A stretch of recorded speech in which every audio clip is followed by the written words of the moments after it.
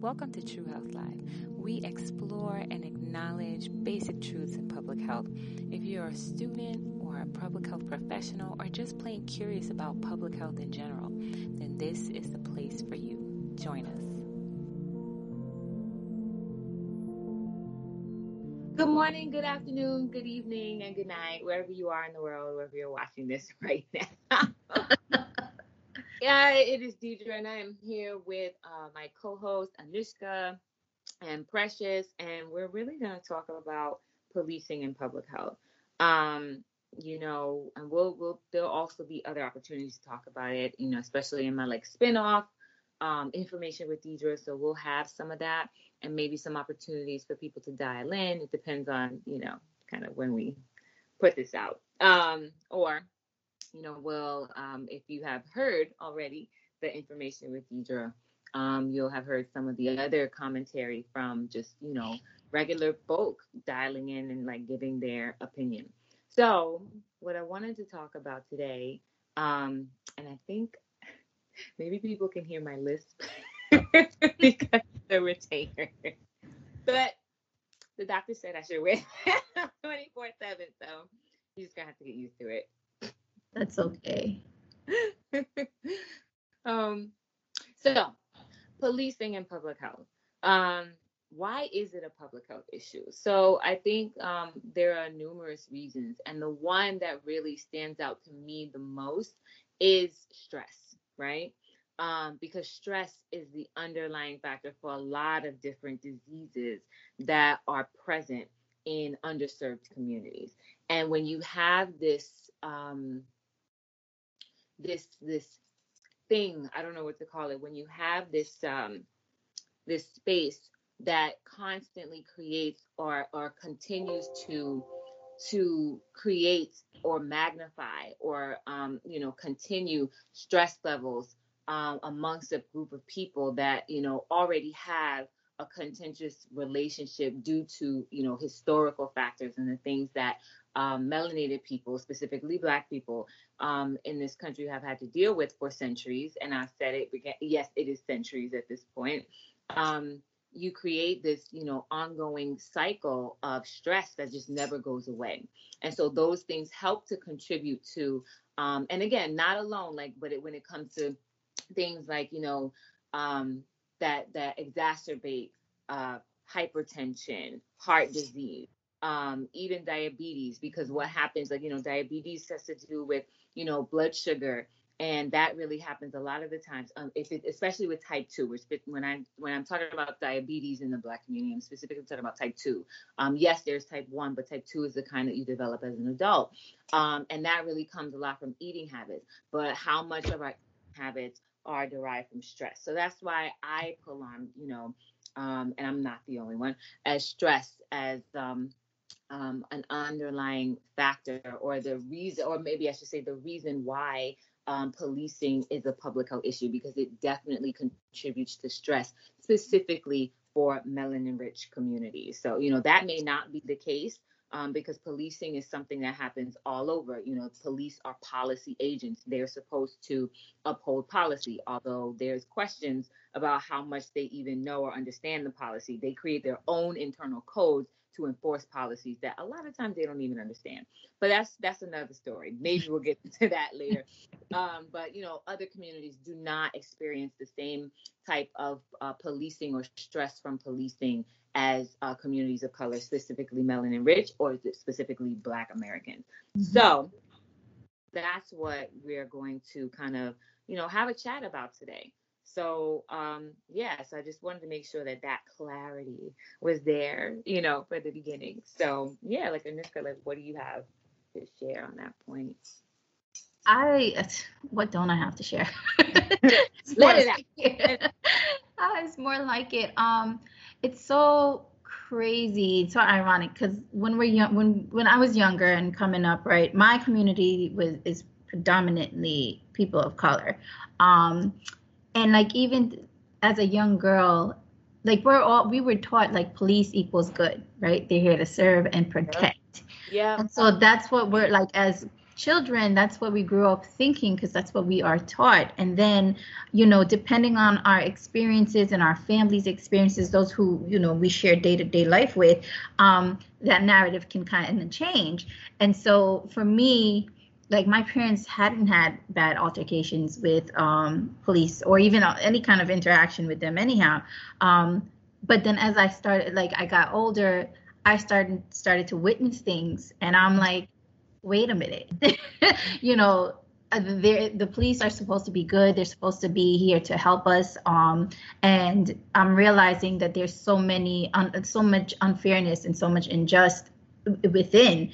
So who do you call when you were taught to call them, but now in real life, as you're living and growing, it's like, if I call them, I'll actually put myself in harm's way. Right. Just because I am a person of color, but just because I'm Black. And it's like, what do you do now, right? When the good guys become the bad guys. And not saying all, they're all bad, and that's not true. I have friends that are cops, and they're great cops, and they do good, and they want to do good, and they want to change that narrative. But how do we distinguish who's good and who's bad, right? The same way they can't tell from us as the public, like, right. That stress piece, it's terrible, because as a parent, it's a stressor when you hear police, when you hear anything along those lines, when it has to do with law enforcement.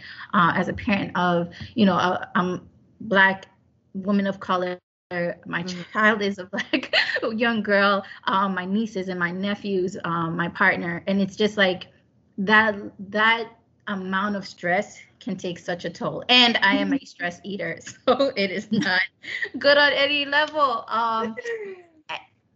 It's ridiculous to live in fear in that way, right? Yeah. It's fear and stress, like, they go hand in hand, right?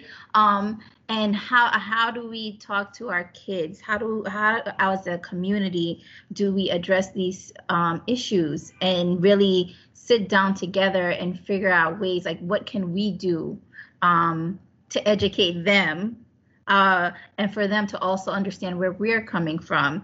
So it has to be education on both ends. Like, we need to know what is the process that you go through, that you're trained on, what's missing there. And for them, it's like they need to understand, like, why we feel the way we feel. If we are hesitant to to them, what caused that. And some of them know, like, right at this point in time, like, you see it, and and some of them are just turning a blind eye and acting as if they don't exist when they do, and it's clear as day.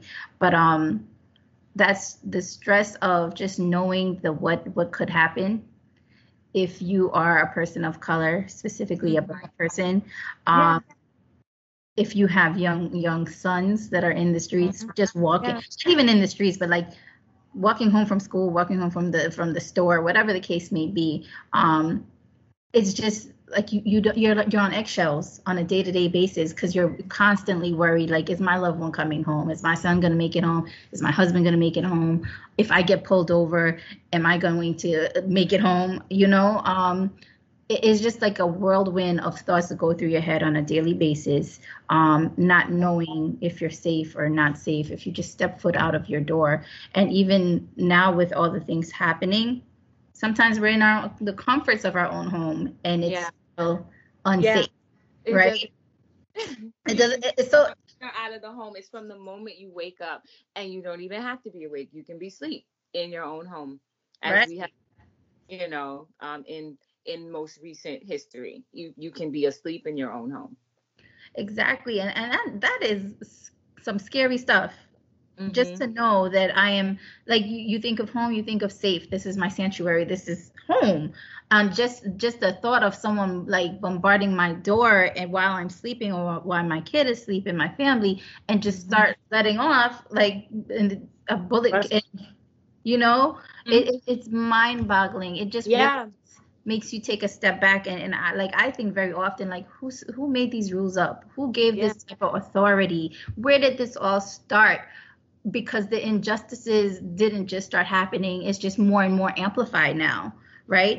But where did it come from? This is not a proliferation in incidents. The proliferation is its visibility, right? So, and because these things started happening, I was meaning the visibility of it, like the high rate of invisibility, not invisible, the high rate of visibility really started happening with the advent and like the growth of social media, because now we all have access. Everybody pick up their device, which is a recorder. Before, camera equipment is big, heavy stuff. Right. Now we have things that fit in the palm of our hand, is Right. light, not light as a feather, but light enough to just hold it with one hand and film. So so now people can't get away with, oh, well, I filed a report and this is what it said, even though they are getting away with it. But what happens is, the court of public opinion says otherwise, because now it's like, we can see you. It reminds me of like a few things. I'm gonna go back to like, childhood cartoons. It's like an American Tail, Five Goes West, where I don't know if you remember, like the rats, these were cats, and they were pretending to be rats and mice so they could corral all the mice and eat them. And at the end of the film, like the head, like and the whole personification, because it's like the, what they call it, anthropomorphic. I always have trouble with that word. Characters, so they're animals, like animated animal characters, but they have human characteristics. So the cat, his disguise, his mouse disguise or rat disguise pops off, and they see, oh my God, he's a cat. And he's like, who are you going to believe, me or your own eyes? That's where we are right now. It's like, who are you going to, like, you're basically telling me that my eyes are lying, So that's that's the pill that everyone is expected to swallow. And then a lot of times it doesn't work out that way, where, some of these police officers and these people who wear uniforms, they do get in trouble, but a lot of the times, like, it really is for political reasons. Like, they're not really being punished because they did something wrong. They're being punished because the next politician wants to secure their place, for something. Or it's because, like, well, we don't want another riot to pop off if this doesn't go well, So it really is, the decisions behind that, I really honestly think are financial and not really based on justice. So that's my own, opinion. So, it is valid. It's definitely a valid opinion. Because being being people of color, you just think about it, like you get stopped. Like, I personally get stopped in my tracks, and I'm like, what the heck is going on?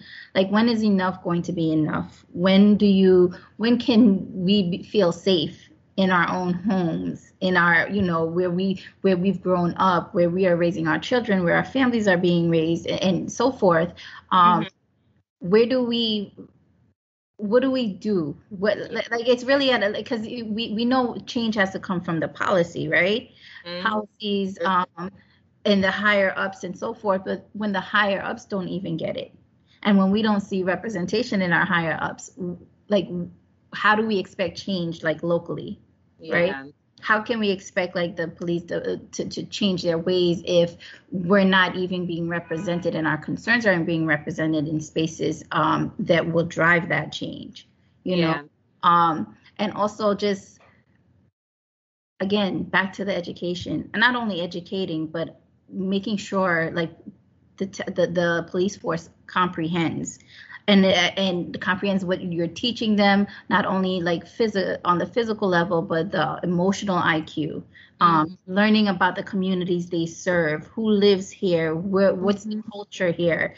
Just don't place people in areas that they're unfamiliar with, and that they don't have an understanding to, because then that in itself, I feel, is a conflict. Right? Yeah. It's disrespectful to the community. It's like, because it just perpetuates, it's not just physical violence, but it's psychological, because you may not, maybe I don't have an encounter with the police, but it doesn't mean that now I behave or move different than I would. And of course, I'm moving and behaving different because it's about survival, preservation of my life. Right.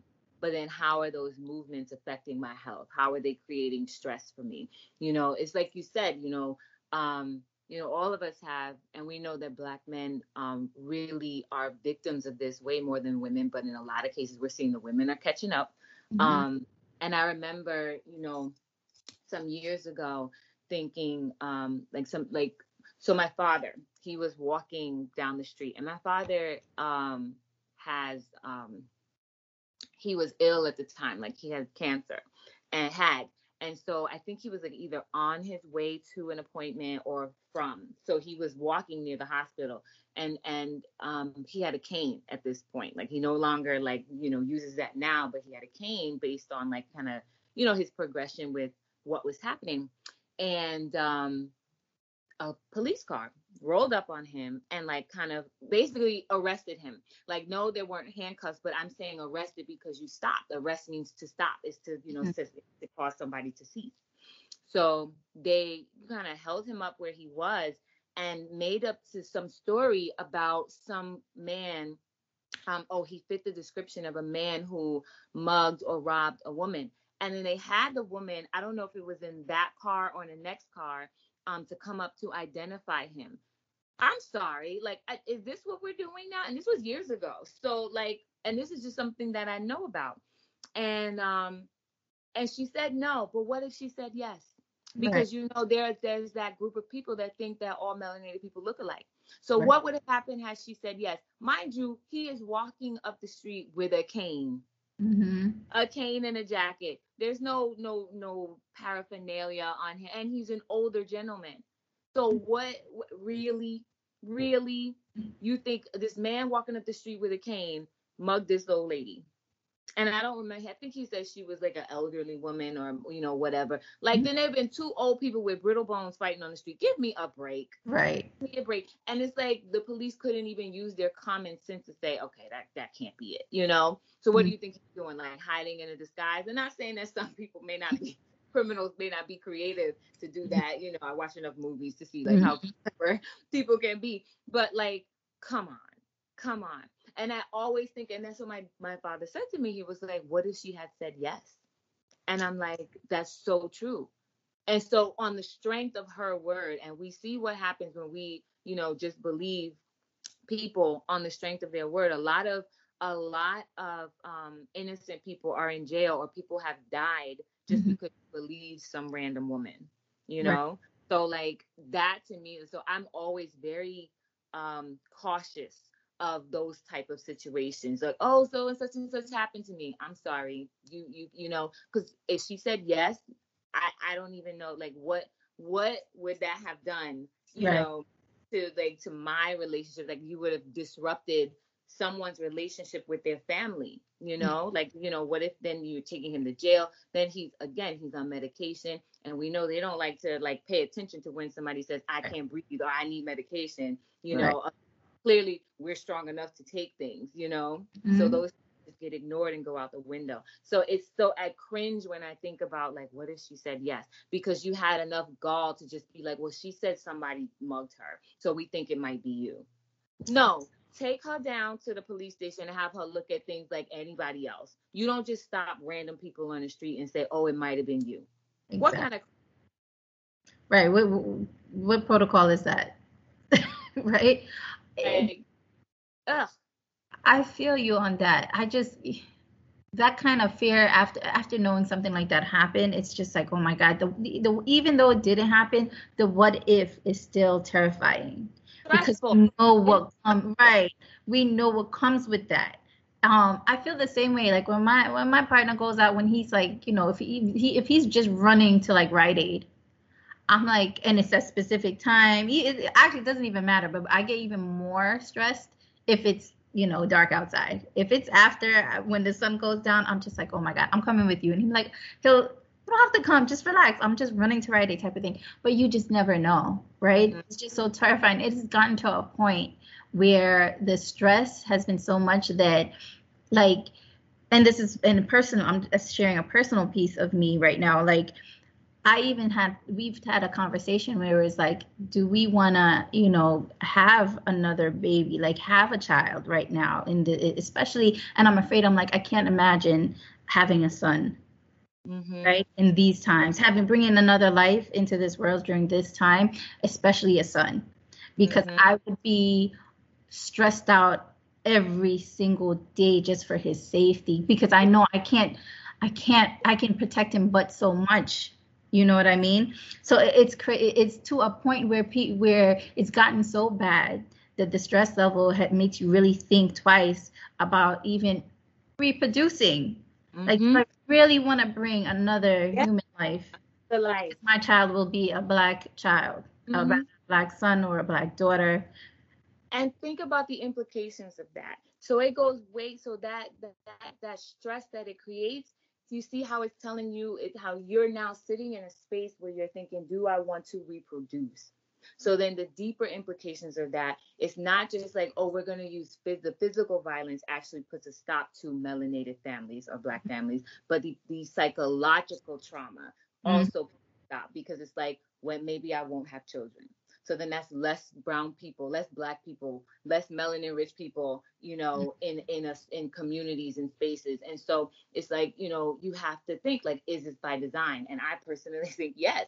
It's not just the physical violence that, kind of literally picks off the black Mm-hmm. families by one. It's that psychological trauma as well, Right, because it right. makes question and second guess whether you should reproduce or not. And I am of the school of thought. My culture dictates that family is the utmost, is the highest, that man, woman, child, like that's Mm-hmm. exactly what we modeling to be. And we're in this space where you mentioned something before about being connected with the communities. The truth is, it's like the policies, right, and the systems were not created with us in mind. They were Mm-hmm. created for a different group of people. So now we're at this point where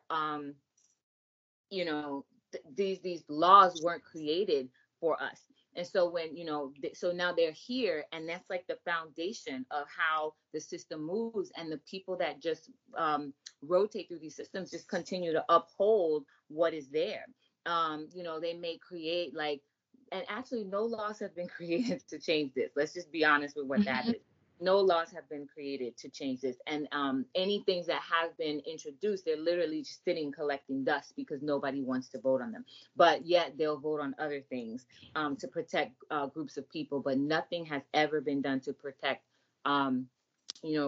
groups of Black people from, like, specifically like this police violence. So it's like the system is not created for us. So the system is not there for us. So then it really becomes this thing where you're fighting from behind enemy lines. Like, that's the truth of it. And it's harder to come out from behind enemy lines. Like, I'm not a soldier, never was in that way. So it's like, but I would imagine, I would love to hear, like, if anyone makes a comment, like a soldier, like what that is like coming from, behind enemy lines, like, because you don't want to be well, actually, like, it's kind of like being prisoners of war, I would imagine. Mm-hmm. Where's the way out? How do we get out? You know? So That's how I feel. That's really like, it's like you take a deep breath and you're like, oh my God, if this there's can the stress level even get higher? You know what I mean? What do we do now? How like, where do we turn? And not to say I'm like feeling defeated, but it's just like mind-boggling, right? Like, what can be done? How do we pivot? How do we take our power back, right? And even like these laws and then policies weren't made for us and didn't include our voices, but at some point it's in terms of taking our power back, and coming together in unification as a community.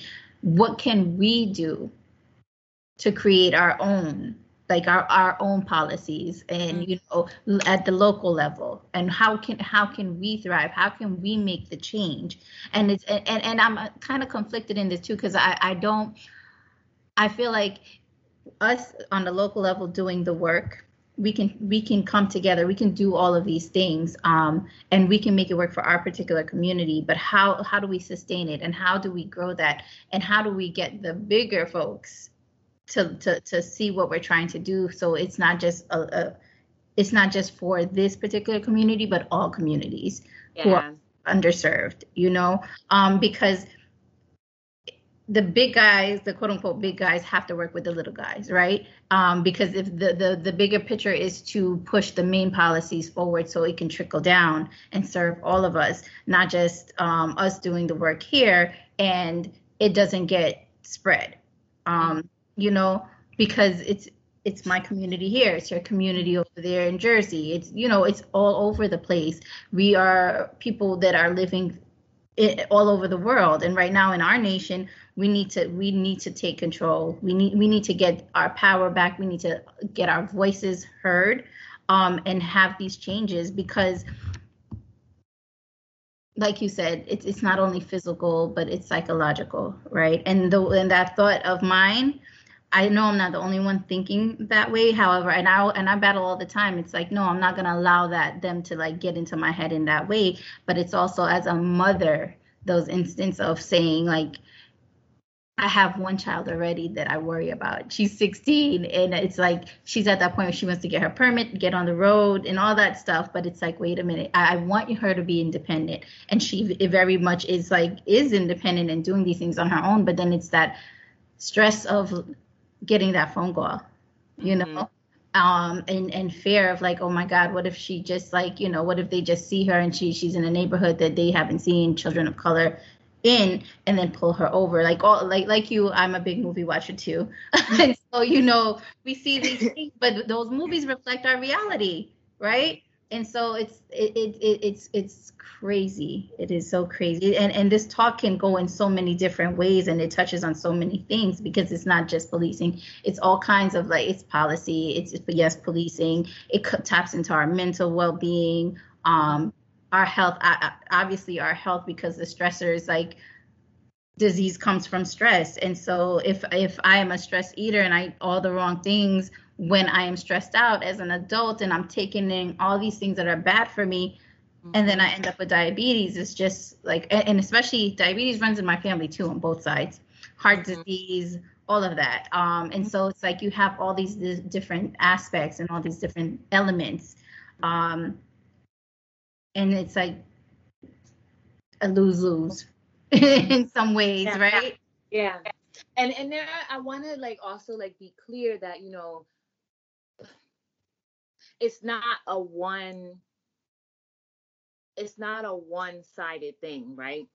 Because I'm also an advocate for, or a supporter of, acknowledging the truisms, right, in a given situation. And part of the truisms is also personal responsibility, right?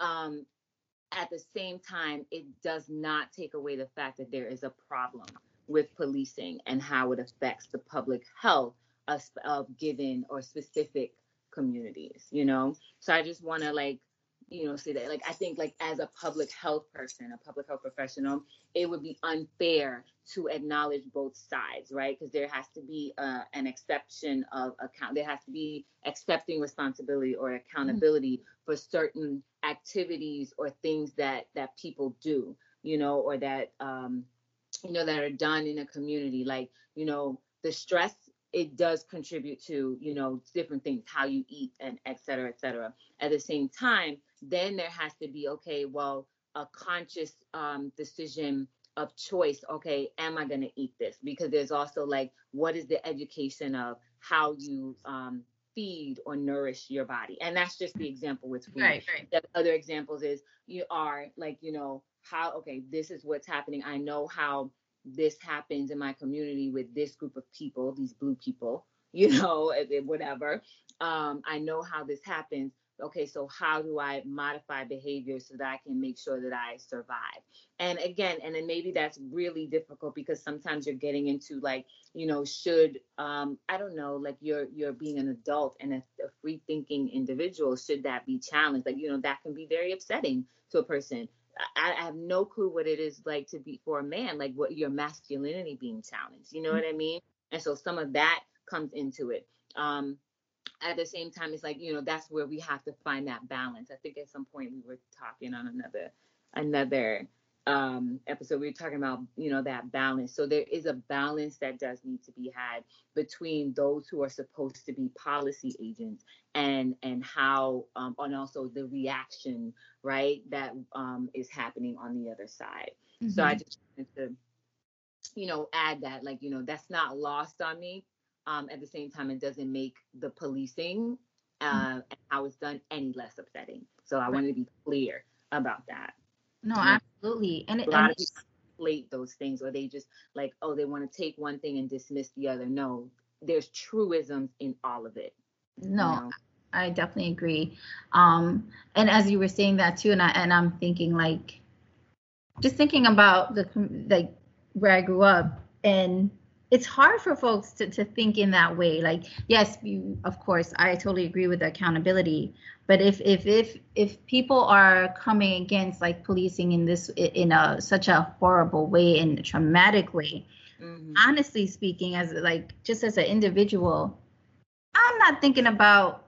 I'm not thinking about health. I'm thinking about coping, right? It's our natural to cope, and so it's like, what's going to help me get over this? Like, how do I cope with all of this that's going on and try to feel better? Because that's what people do. Like, if you're feeling sad and you're feeling bad, whatever the case, or mad, you don't want to continue to feel that way, right? You're going to try things to make you feel better. And so in that balance that we say, you and I may be able to think that way, but not all of us are going to think that way. And even to me, at times, I don't always think with public, you know what I mean?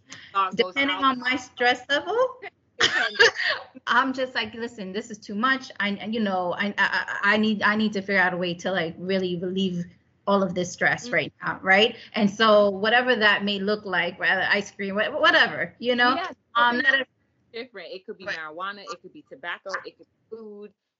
Right.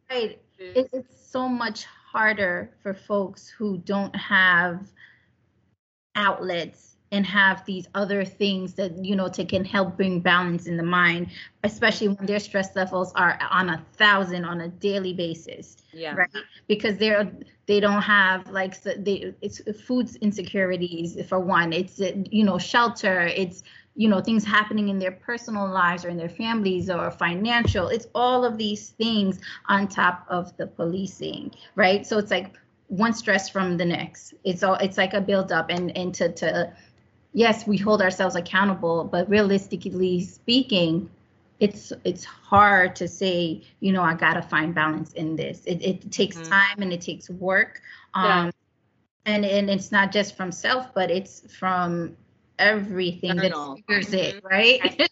Internal and external, like battle and bring it from, what they say, you gotta it has to be rough before it gets to the good sometimes.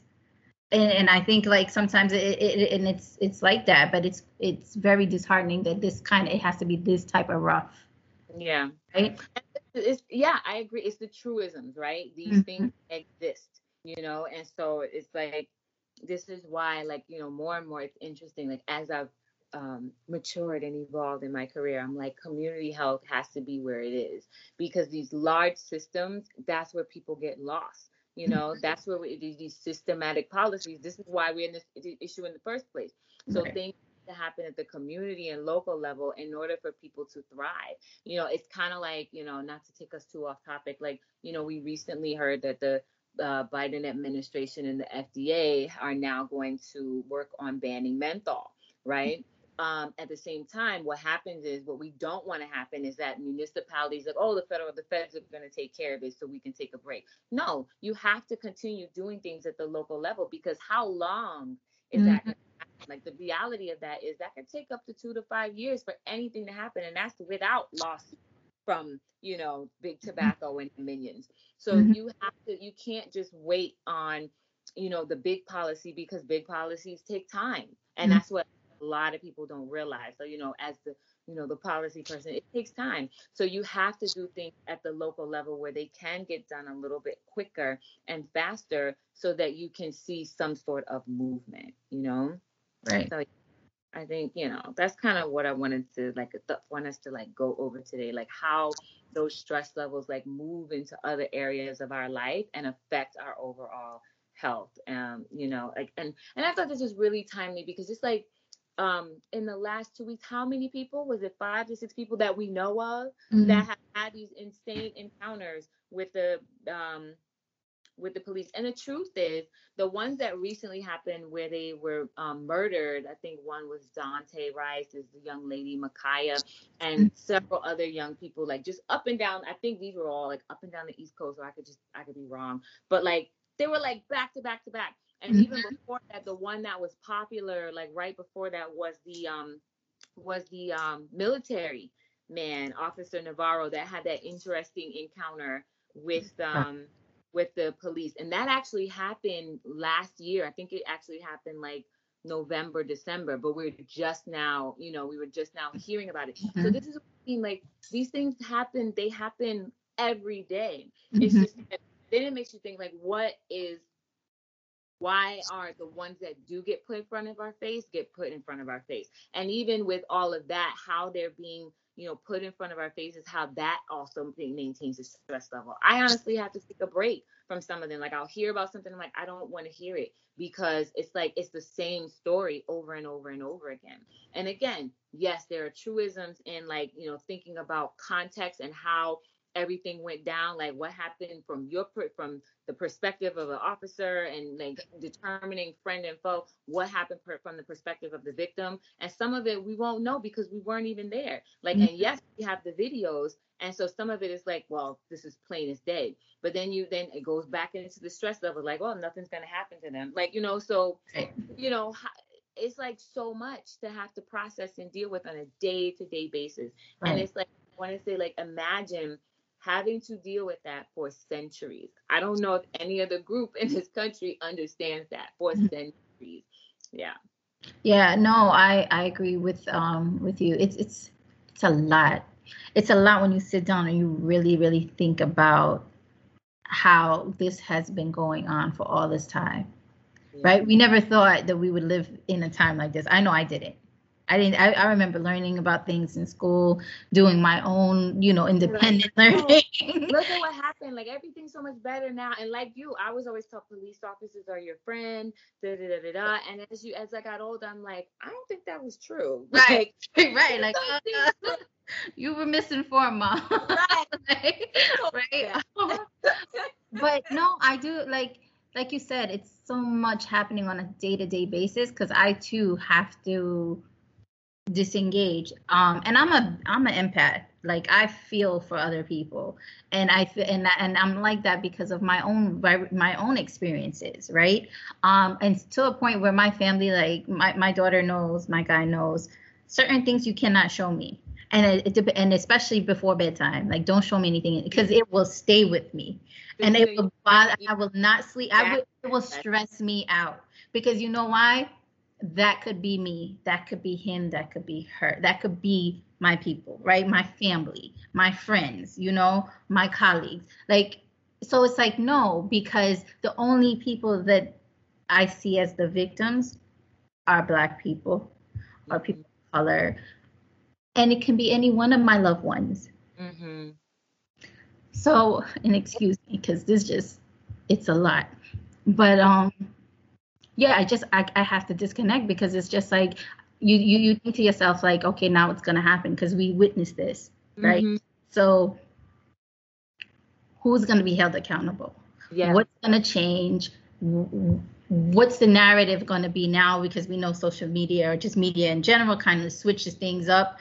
And titles are changing, headlines are, yeah. That is not truthful. It's not even reality. And it's spin in a particular way to portray something negatively on the people who are affected. And so it's like, yeah, I need to disconnect, because I can't keep feeding this to myself, especially when I'm feeling it for others. Yeah. I am aware, I'm aware, and I stay abreast, because it affects us all, but I don't allow it to take over my psyche or me emotionally, on a day-to-day basis. And honestly, it pisses me off sometimes, because I hate to see the injustices, and I'm like looking at people in positions in the offices that aren't doing anything. And it's like, how can you not?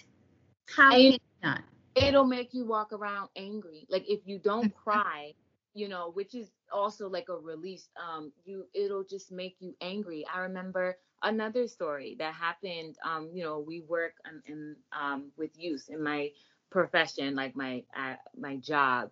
I work with youth, and my staff members, they have like their different groups of youth that they work with, and sometimes they used to, this is pre-COVID, they would come to the main office because New York school systems are different. Like if you go to a specialty school, you could live in Brooklyn but maybe go to school in Manhattan, or maybe you got accepted to like Bronx Science High and you have to trek from Brooklyn all the way to the Bronx, and you understand how that works, right.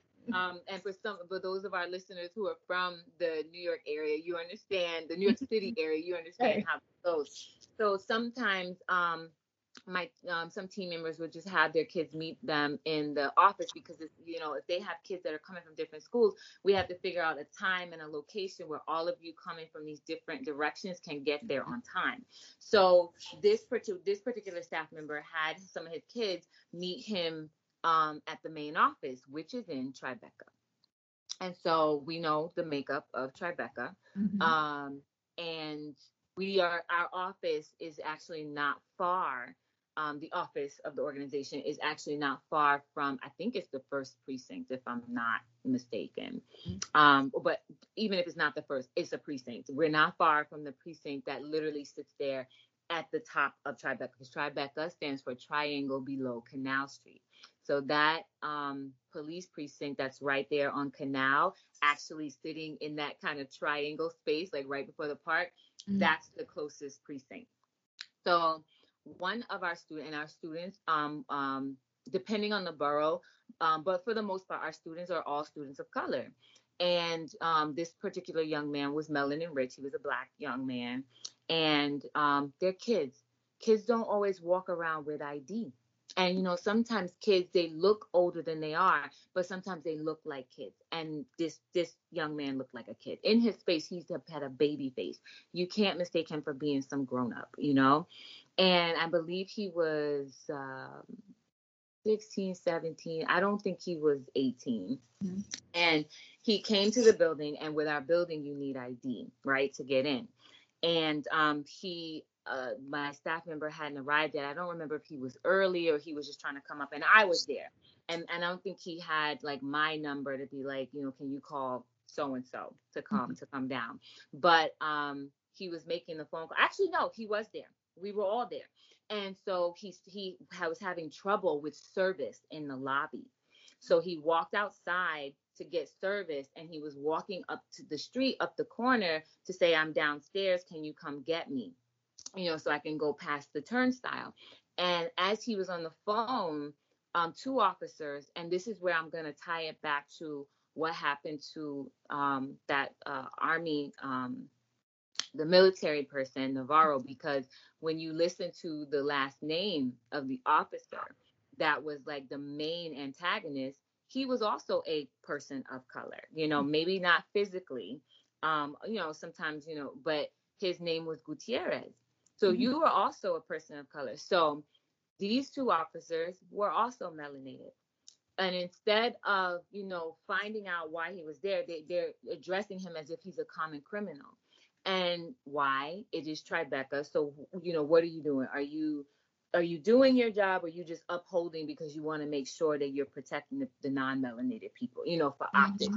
They started to treat this young man like a criminal, and this is, and we didn't know this until after this happened, because this happened on a Friday. And thank goodness that they called his mother. So he didn't spend any time in jail, but they did handcuff him. That is traumatic. He's a child. Wow. They handcuffed him and took him to jail because he did not have ID. And I understand having ID, but he's a child. Not all of these youth have IDs. It was so upsetting. I cried so bad because I also felt responsible. It was disgusting. And I'm like, so now, and his mother is like, I don't want him working with y'all, your program anymore, because she felt, and I understand, and I don't even have children, but I understand her decision completely. My baby is at risk because you're located here, and you couldn't even protect him. Right. And it's just like, what do you do? And the officers who did it, look like us. And that's what that was the painful part. Yeah.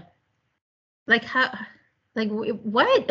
Like that in itself, that brings so much more. It's like we know that those are our white counterparts, how they feel and how they treat us. But when our own do it as well, it's like a whole different type of knife going through you. Yeah, that hurt the most. So it's like you just taking it and twist it. Right.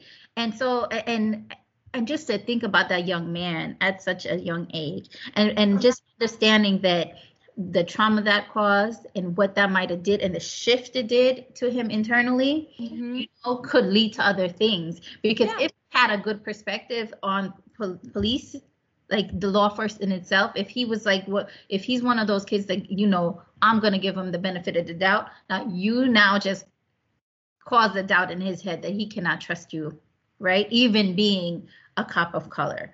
It's like, no, it doesn't matter. It's none of them are good. You know, his mind is now tainted. You know, he's traumatized. His perspective is tainted now. And he has to carry that, right? He's not doing anything. He was going to his program, his school program. After school program. He was going to the building. He just didn't have service and trying to get service to get one of the staffs to come down to get him. And this is what he encounters. Like, and what were the repercussions of for those cops? Like all you could say was, oh, well, he didn't have an ID. He's 16 years old. He's 17 years old. Most of them don't. And you know what's crazy? This is because back before I always had like a little ID for my daughter, for a safety ID. Now more than ever, every single time where's your ID? Where's your ID? Your school ID. Every time. School IDs, but they're kids. They don't, you know. They don't think about it, right? She doesn't too. There's times that we went outside. We went to the store. We had to get something, but in order to get into the building, I needed an ID. But because she's a minor, I'm like, she's my daughter.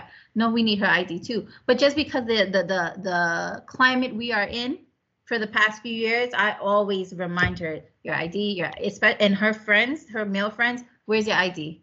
Do not leave your house without an ID. I do that to my partner. Where's your wallet? I have a little note by the door, like a checklist, because these are these minor things. Others will not think about, but we have to, because they're major to us. Because if we walk out the house, or if our men walk out the house and our sons walk out the house, whatever male figures are in our family, they walk out the house and they don't have that and they encounter a police, it's a problem. And it could be a life or death type of problem. Right? Something so simple. Right? It's not like, oh my God. My partner called me a few weeks ago and he has me on speaker and everything. He was like, I just got pulled over. My heart, Deidre, was like, boom. I'm like, my face, I feel the heat in my ear, like I'm red because I'm just like, I don't know what's happening. And I'm like, I'm praying as he's talking to me, right? And I'm like, stay calm. I told him where everything was because I know in that moment he may have forget. He was like, no. I was like, leave it on the seat. Whatever he says and he asks, just repeat what you're doing so he knows, you know. And that was so crazy. That was scary. My stress level went skyrocket. And I'm praying to God because I'm like, oh my God, please let this go well. Let them, if they got to give him a ticket, let them give him a ticket and leave him alone, you know. That's the most you can do is just pray for the ticket. Right now it's like we're praying for a ticket. Because it's and then you know what goes on top of that stress? How do I tell his mother? Like, God forbid something happens. Like, I think about, it's like all these things go through your head. But imagine if that was a 17-year-old. Like, imagine if that was just a kid, if he just got his permit or something, or like newly licensed driver.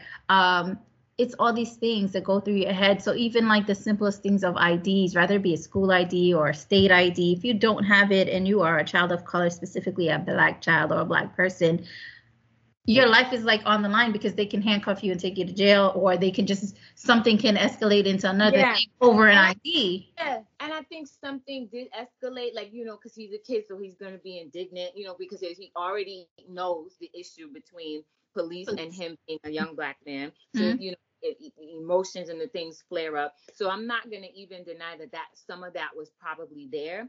But he did say, I'm supposed to go here. I'm trying to call them because I don't have my ID. But there was, in my mind, if it ended up in him being arrested and they're like, oh, you don't have ID, that means you didn't listen to him. Mm-hmm. Because how much, and I think they were walking, they weren't even in a car, they were like beat cops. So how much would it have taken to go a couple of feet to the doorway and just confirm that he was where he was supposed to be? Exactly. And that's another thing. How much time out of your life would that have taken? Why not take the initiative to do that? If you see this young person, right? And that could have been easily their son or their nephew. Mm-hmm. Like, people don't understand, like, this could have been you too, especially you being a Black cop. Then you came from a Black woman. I'm sure you have Black family, right? Like, where does that connection come to your head? Like, this is someone's son. This is someone's nephew, whatever the case may be. And just as easily as you're pulling, you're harassing him, or you're whatever you want to categorize it as, it's the same way another cop could do to yours. And that cop may not be Black. He might be a white cop, and he may be way more trigger happy. Father's a cop, and he might be trigger happy. Right. And so sometimes, and I'll be honest, I sit and I'm like, you know what? Karma. We may not always be there to witness the karma that another person, gets. But I was like, the universe energy is always moving, thought is universal. So these things, what goes around comes around. I truly know that. I'm not even going to say believe it, because their belief leaves room for doubt. I know that what goes around comes around. So every time that memory pops across, because it was so upsetting. The anger. I was just like, because you feel responsible for these young people. I don't have as much contact with them as my staff, the youth man that are on my staff work for them. But when I do, like, we've gone on trips with these kids, like we've taken them out of state. And then you feel like, what they call a school mom. Right. A school family. We're out of state. I can't lose anybody's baby. They can't break no arms, you just like, all right, these are all my kids right now, So I can't even imagine, like, if it was my child, like, if I feel like this and they're not my children, what does it feel like, for a parent, stress levels, again, not just for the adults, but for the young people too. So, all of that, this is, just a simple reasoning why policing, affects public health and why it is a public health issue. Maybe not for other people where the police look like you, but definitely for melanin rich people. It is a public issue. And for, like, programs, I think what I would have done after that incident was to go down to the police station and introduce myself as the director of this program. These are my staff. And if you see a kid that is lost who happens to be a Black child and they say that their after school program is up the block, would you mind walking them to the building? Yeah. You know what I mean? Like, to deflect the tension and whatnot, and to address it so they know that what happened and took place. And now you're going there and you're not being rowdy or anything like that, but you're introducing yourself and you're letting them know. And you also are you work with the children, with the school system, and that includes DOE, right? So we're all public servants. No, we don't. You don't? Okay. Well, either way, you're a public. You're giving back either way. But just to introduce yourself, to let them know, like, this program is housed right here. Our main office is here. So if you see a child and they happen to not have ID, but they say that they're here, please, feel free to walk them to the building, or and just. I should have done that, because it was like, okay, well, because at the time, the director, like, talked about this, and he was even, I wasn't the director at this time, but we had this whole long conversation about it. And we were like, nope, we have to write this letter. We have to put it on letterhead, because the mom was asking for. And so we were like, we got right to it, wrote it, everything. And I think he submitted it to the mom, like, like letters of support. Again, he didn't spend a night in jail, but the fact that happened was an atrocity, and